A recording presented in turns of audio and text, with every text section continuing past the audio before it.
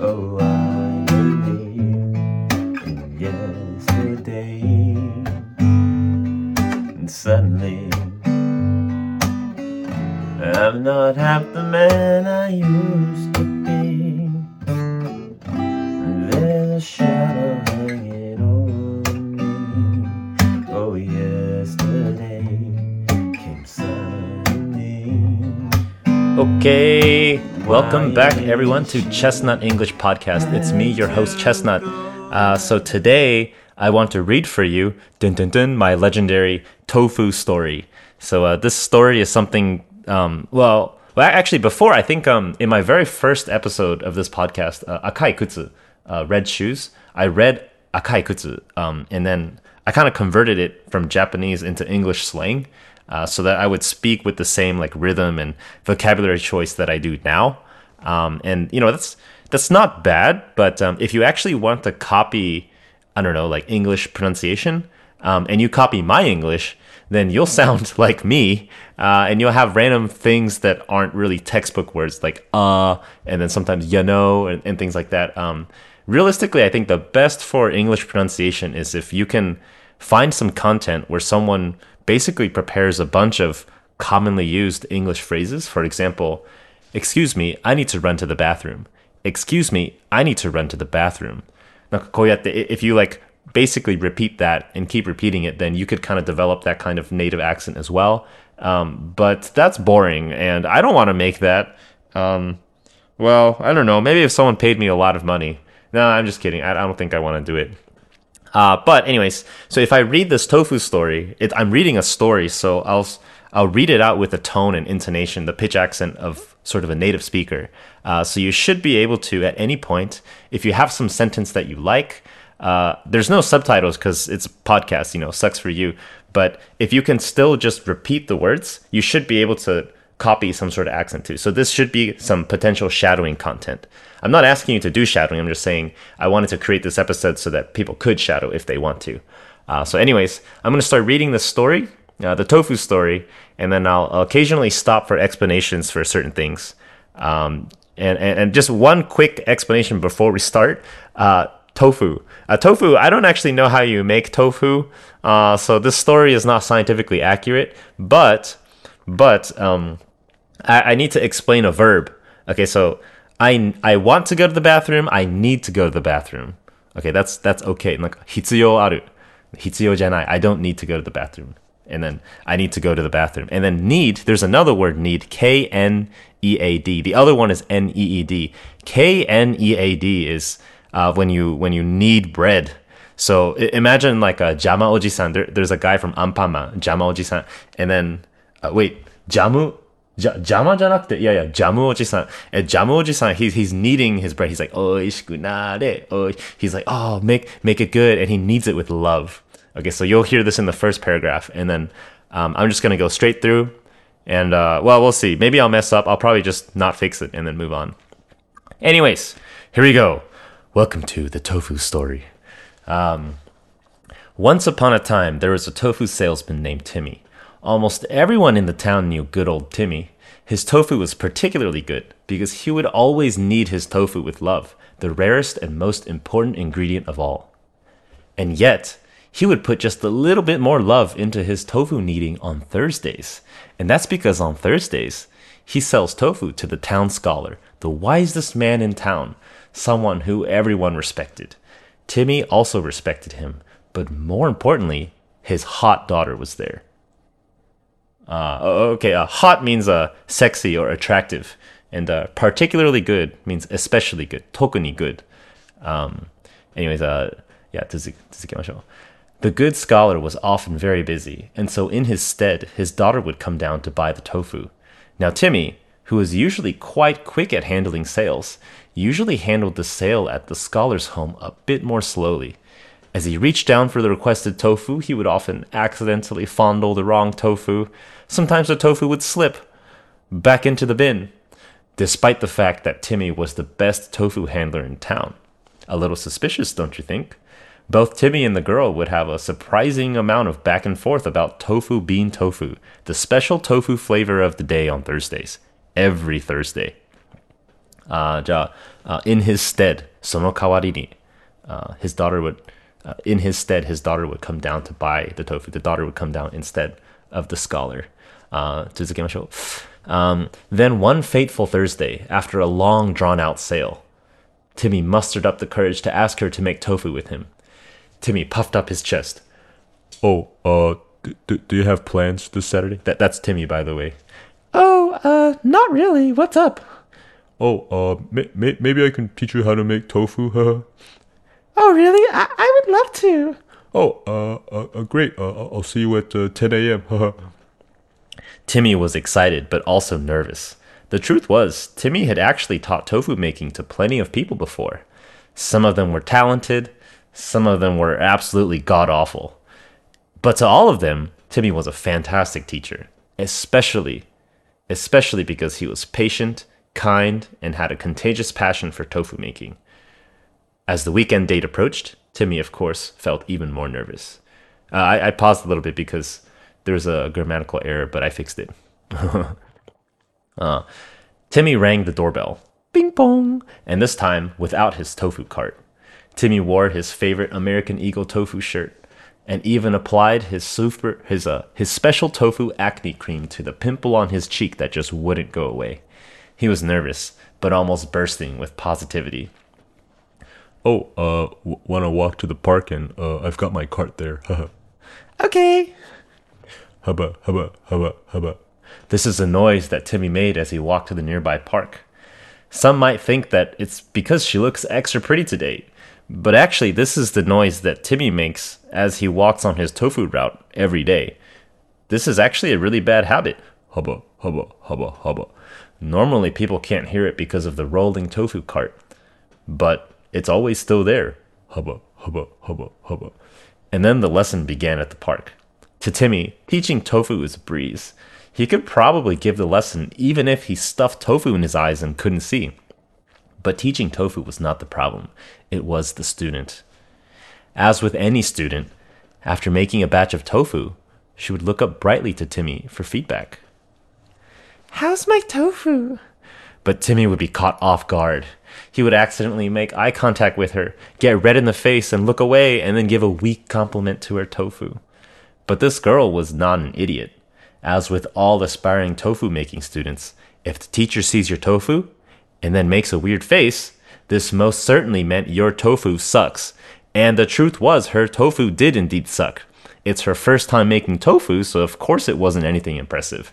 But regardless, the two of them passed the afternoon making tofu together, and then ate tofu together until the sunset. About half of the tofu was delicious, and about half of the tofu was pretty bad. And thus, the tofu day drew to a close. Timmy walked her home. Hubba. She approached her door while Timmy was waving from the curbside. Bye-bye. Timmy, I had a great time. Thank you so much for teaching me. Yeah, I had a good time too. I'll see you next week. The next Thursday, Timmy was so excited to see her again that he couldn't really sleep the night before. But he had a plan. He was going to ask her to make tofu again. And in his mind, he had already rehearsed the pickup line. Hey baby, let's make tofu again. Advanced tofu tactics, just you and me, how about it? But here's what he really said. Do you wanna make tofu again? Sorry, I'm not free this weekend. And the sale ended quickly. I wonder if something was wrong. Timmy knew what was wrong. He needed to up his game. He practiced his line in the mirror every day for a whole week. Maybe this next Thursday would go better. Did you know I can flip 3 tofus at the same time with 2 hands? She smiled politely and started giving her farewell nods and bows. When Timmy finally mustered up the courage to directly ask, do you not like me? Timmy, I can't. And the door closed. Timmy was shook. What had he done wrong? Their day at the park was fun for the both of them, right? But maybe Timmy had the wrong idea. Maybe she just wanted to learn how to make tofu from him and nothing more than that. Timmy was greatly saddened and wasn't able to enjoy the rest of his Thursday route. Later that evening, when Timmy was almost done with his route, he saw the silhouette of long, black, Silky hair! It must be her! Timmy was overjoyed. He ran to her. He had missed her so much. It was Mildred, Timmy's old tofu teacher, a 68-year-old lady who taught Timmy how to handle tofu when he was young. Timmy respected her more than anyone else in the world. Mildred immediately knew what was wrong. Timmy, my prodigy child, what's going on with you? Timmy was hesitant to tell his role model about his silly, mundane problems. But eventually he couldn't hold it back anymore. Oh, my tofu, the scholar's daughter, my tofu, tofu. Mildred immediately knew. Ah, so that's it now, isn't it? Timmy, now listen to me. Tofu is simple. If you knead it well, it'll become a wonderful product. If you don't knead it well, it won't. You know this well, don't you? These old wrinkly hands taught you so many years ago. Timmy nodded. But love is not like tofu. Sometimes you can pour all the effort in the world and it's still not enough. Don't dwell on the past, dear. Be like a tofu. Recover from this. When a good tofu is struck, it jiggles, and it will surely eventually stabilize. Think like a tofu, dear. Be like a tofu. Mildred was right, Timmy thought. His mind was mushy, but over many days he was eventually able to recover again. His memories of the girl, his mental images of the girl, they were too bright. So eventually he was able to lock away those memories into a box inside his mind. And from that moment on, Timmy was no longer a child. The end. Okay, so that's the end of the story. It might have been sort of an abrupt ending, but that is what I had written. And, sucks for you. I'm not a professional writer. This story is just something that I wrote in, I think, 2014? 2015? No, 2014, I think. Yeah, 2014. So, 9 years ago? 9 years ago, I wrote the story, and then I just basically went back and changed it a little bit, fixed some grammatical errors. I actually tried recording this podcast, I think maybe 2 or 3 times. But then there's just so many errors in the writing that I had to fix it on the fly. Sometimes I use and instead of but, and but instead of and then that kind of changes the meaning of it. So I had to be a little bit more careful about it. And then I was like, okay, let's just redo it. So then I actually paused it, and I spent like another hour just fixing the words and stuff, and then sorting the stuff in a way. So I have like these sections here that say like Timmy and then colon, and Timmy says, do you have plans this Saturday? and then the girl, it literally says Timmy voice, girl voice. That way it's clear for me when I read it. So I guess in the beginning I said, if you want to copy some kind of English pronunciation for shadowing, you should be able to shadow anything in this story. But of course you don't want to shadow what Timmy said. You don't want to be, do you have plans this Saturday? Yeah. You don't really want to say it like that. You want to say, do you have plans this Saturday? Do you have plans this Saturday? You wanted something like that. But the other things, then one fateful Thursday, after a long drawn-out sail, Timmy mustered up the courage to ask her to make tofu with him. So these kinds of sentences, for the most part, you can copy those, but don't copy the weird ones. And then also sometimes I should call out, I sometimes purposely pause to create more emphasis on the next part. Let me see if I can find some example. Let me scroll through this here. Yeah. Over here it says, so they're at the park, right? And it's kind of talking about how she kind of sucks at making tofu for kind of comedic effect. But this girl was not an idiot. And as with all aspiring tofu making students, if the teacher sees your tofu and then makes a weird face, this most certainly means your tofu sucks. So you see here, I have a pause here. If the teacher sees your tofu and then makes a weird face, and then I say that with sort of like a question mark. It's actually, there's no question mark here, but there's a comma here. And this just kind of makes a greater impact of the weird face image. I want the listener to have an image of, like, if the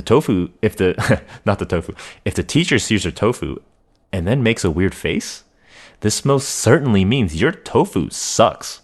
Probably the textbook way of reading this is, if the teacher sees your tofu and then makes a weird face, this most certainly means your tofu sucks. There's no particular emphasis, but I don't know. I think it's more fun if you emphasize the meaning. And also, I know the meaning of this because I'm the one who wrote it. So the author's intended meaning is this: your tofu sucks is supposed to be kind of like a punchline. And the truth was, her tofu did indeed suck. It's her first time making tofu, so of course it wasn't anything impressive. That's like a valid reading of it, but the textbook reading of that would be, it's her first time making tofu, so of course it wasn't anything impressive. You don't put so much emphasis on these certain parts, but if you do, I guess you can convey more meaning. But maybe the textbook version is the easier one to shadow.